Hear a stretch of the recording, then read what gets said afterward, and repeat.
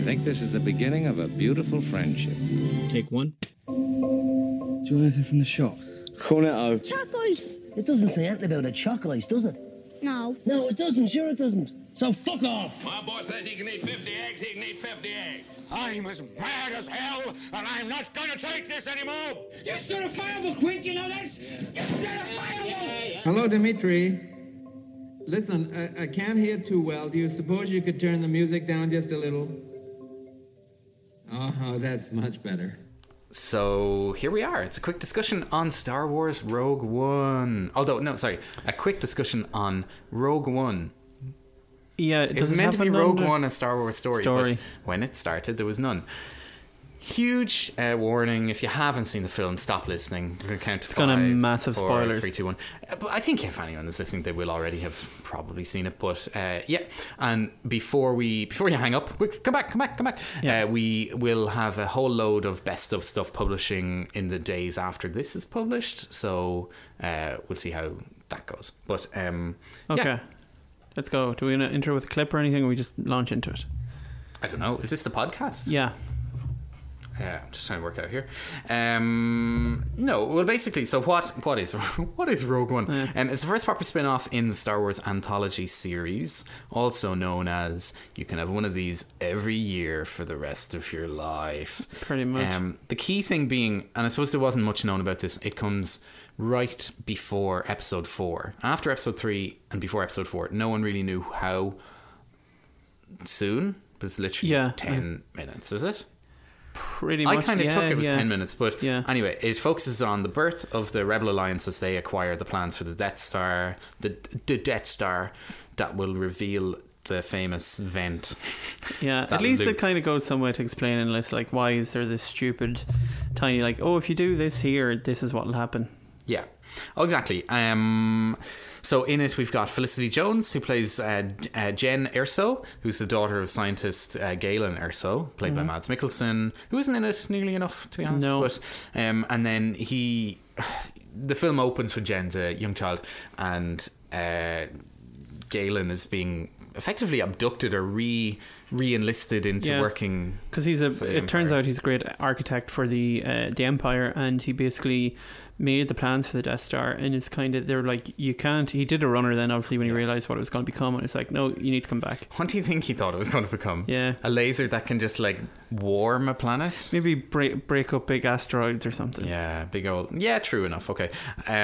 So then the main baddie probably at that level is the guy who enlists him and manages the construction of it. The project manager is Krennic, played by Ben Mendelsohn.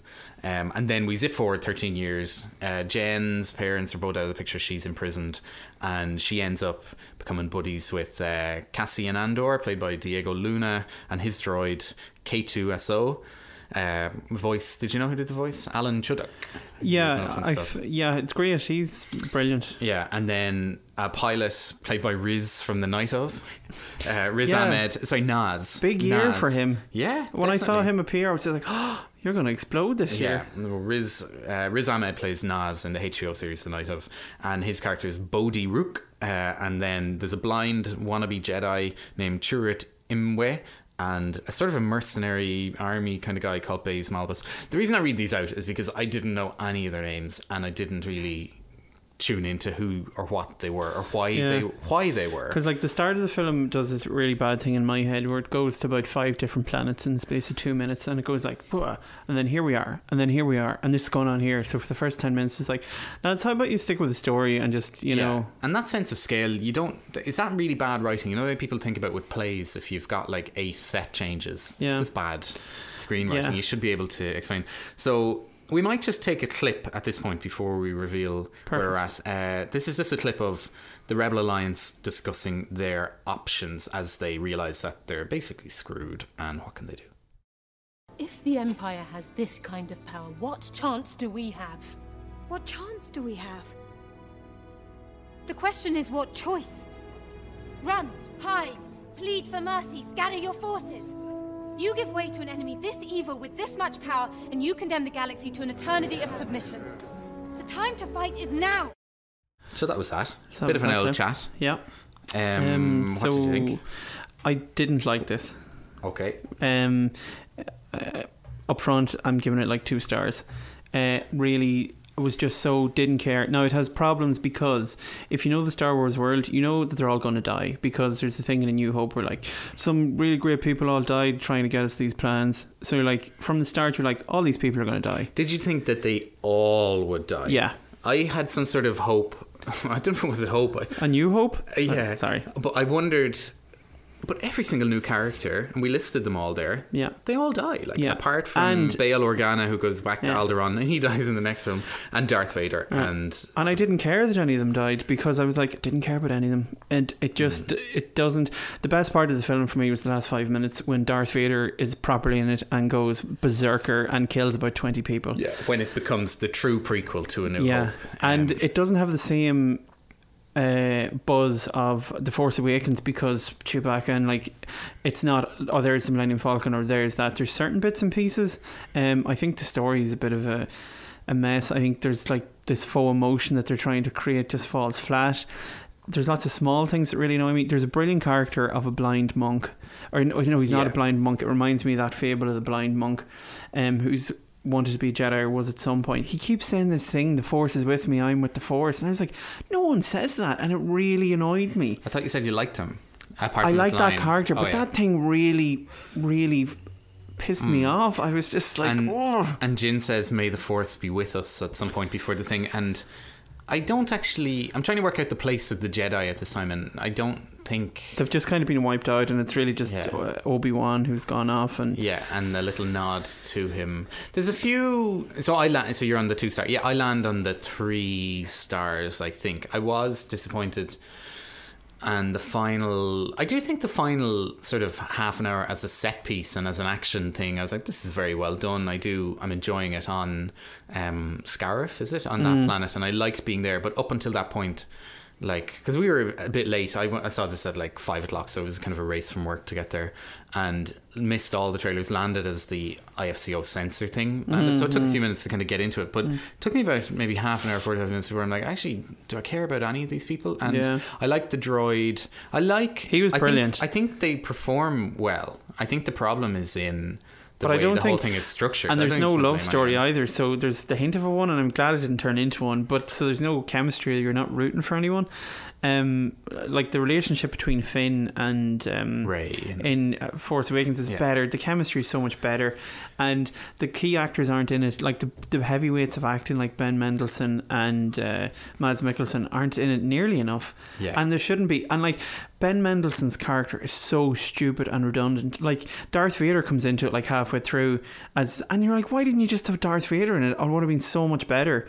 Because like, Ben Mendelsohn has no like real sense of a bad guy. Like, he's just stupid and it's pointless. Like, I did like seeing Darth Vader's house.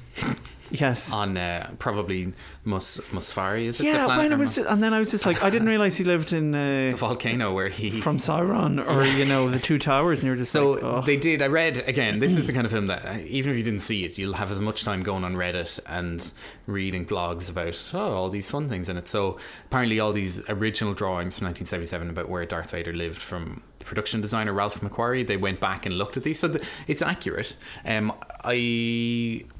Also, the other bit that I really did like was the dogfight kind of scenes. I think they brought some footage from A New Hope into it, like, because it looked, there's something in the lighting, the head-on camera shot that like George Lucas kind of did, and the orange jackets and the helmets and red one and all that kind of thing. I think they used some footage and character shots from then that they just knitted in, which I think is cool. Massive moral quandary of the fact that Peter Cushing is in it for so much. He's been totally CGI'd into it.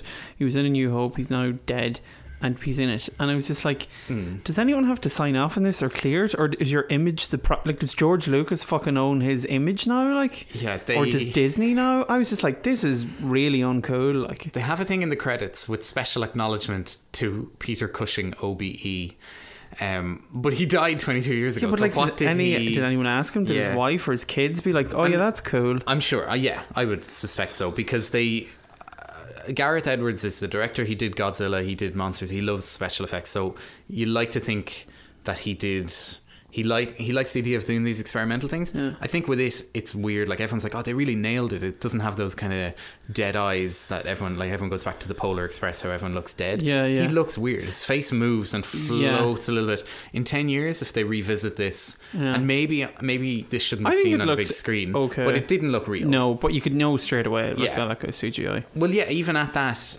Because you'd be like, that guy is very much dead. Forrest Whitaker is terrible in it. He's a character in it for about 5 minutes. I really think he can't act, and he's doing this again thing. It's just like he somehow managed to become like an angry black man, like be typecast as that, even though it's in a sci-fi film, and he's in it only for a couple of minutes because he dies. But he's this really fake, like emotional thing with the woman, and it's like, oh, save, go for it, and it's like, oh, dude, I don't care. Why couldn't he breathe?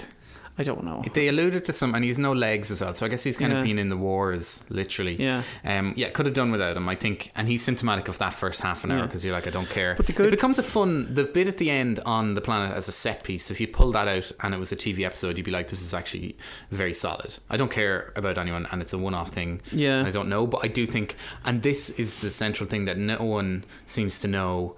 The director Tony Gilroy was brought in, paid a couple of million to basically, like, and this is apparently all denied, and no, that's lies, but he was brought in to rewrite stuff. Christopher McQuarrie, the screenwriter, also did huge amount of work. They did all this in the summer. Like, to me, I don't care what Disney or Lucasfilm or Gareth Edwards are saying, some people, this is a vastly different film to what he envisaged when he was taken on to do it. And did it I don't think it needed to be darker. It's getting such positive reviews as well. It's getting different solid reviews. 4s, like, and but some 5s. Like, when I think back on did people give it full? Oh, I think I did, yeah.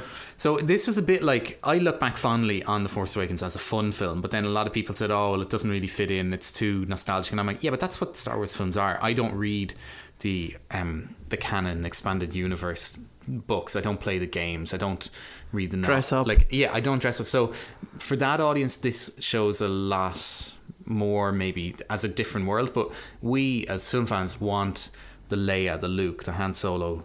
And Finn and Rey actually bought into that, because you're like, I actually really care about these people. Yeah, I really and like, want it. and but Adam Driver's character in you, and you're like, he's going to be a good bad guy. Three, solid new people, and like, I think the next film is going to be great, because episode 8. And so, whereas this just sort of feels a bit pointless and such a money grab. Like, I think there's probably a cut that could be done on it of about half an hour.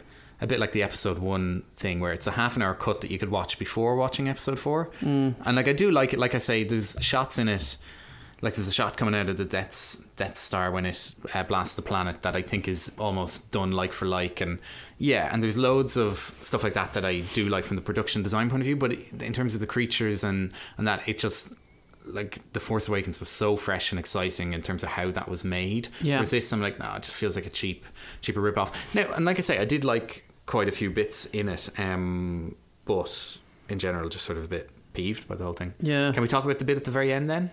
Oh yeah, for some reason you've listened till now. Anyway, Princess Leia shows up in one shot, which I was kind of like, because they get the she plans. looked as bad. And so that I liked. The one thing I did enjoy, where it was just like, so it turns out that Mads Mikkelsen was the designer of the Death Star, and he incorporated this element that, like, if you just do this, it'll blow the whole thing up. So then he in turn gets the plan to his daughter. They're the people that all die, but they get their plans to Leia and her droids, and we have and is it in 10 minutes? But they could have done more. Like, does Vader know who Leia is at this stage, or no? Like, I want, after this, and when I saw Vader going nuts, I was just like, I just want a really dark Star Wars film where Vader is just going around murdering loads of people. Yeah, but we won't get that. We won't get that, because that world is now so unshot. Like, what's the Han Solo standalone film going to be? Is that going to be like a parallel to, like, I'd before New Hope? And just a bit after Revenge, it's him just going around doing his thing. Alden Eckerman, is that him? The guy from who we talked about in a future podcast. Hail Caesar. So overall, a disappointment. I'm still glad I saw it, and I'd actually look forward to kind of watching bits of it again, scenes, I think, the set pieces, but as an overall film, it has to be considered a disappointment. Definitely. Oh well. Will I read the title crawl from episode 4 or the beginning of it? Because this is that was another thing as well. When the film didn't start, it has the like in a galaxy far, far away, and I was like, cool. And then it doesn't do the big thing, and I was like, oh yeah, because So it's it not a knows. Star Wars film, Yeah. and it can. So then I was instantly a bit like, okay. So this is basically what the 1977 thing was, although I think it got rewritten around Empire Strikes Back. Anyway, it is a period of civil war. Rebel spaceships striking from a hidden base have won their first victory against the evil Galactic Empire. During the battle, Rebel spies managed to steal secret plans to the Empire's ultimate weapon, the Death Star, an armoured space station with enough power to destroy an entire planet. Pursued by the Empire's sinister agents, Princess Leia races home aboard her starship, custodian of the stolen plans that can save her people and restore freedom to the galaxy. Great. So it does that. When you read that, you're like, yeah, actually, that's pretty much what happens next. But also, I'm happy enough to just drop in and watch that. Yeah. So that's it. Anyway, thanks very much to Gareth Edwards for having a go and seemingly being taken off the job. Yeah, and then I don't, you know, I'm kind of curious, but he is still doing the junket and like kind of doing the interviews. So yeah, because he's getting loads of money. What's the real story? The one other thing that I forgot to mention: the music. Thoughts?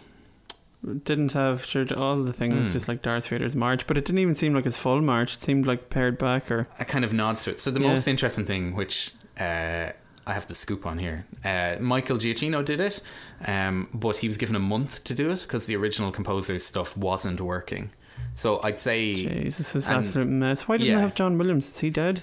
No, John Williams just opted out of doing it. Okay, he's like, I only do Star Wars. Yeah, this isn't a Star Wars. Well, when you know you don't have him, you're just kind of like... So yeah, Alexander Desplat did it, who does, he's done Argo and The Hurt Locker and all that. He's won Oscars and stuff, but they're much more sparse and spare. So again, Gareth Edwards obviously wanted a very different film, and I don't know, we'll never know what the actual changes were, but it seems like they just got caught between a rock and a hard place. Okay, brilliant. Wrapping it up. Bye-bye. I think this is the beginning of a beautiful friendship. Take one.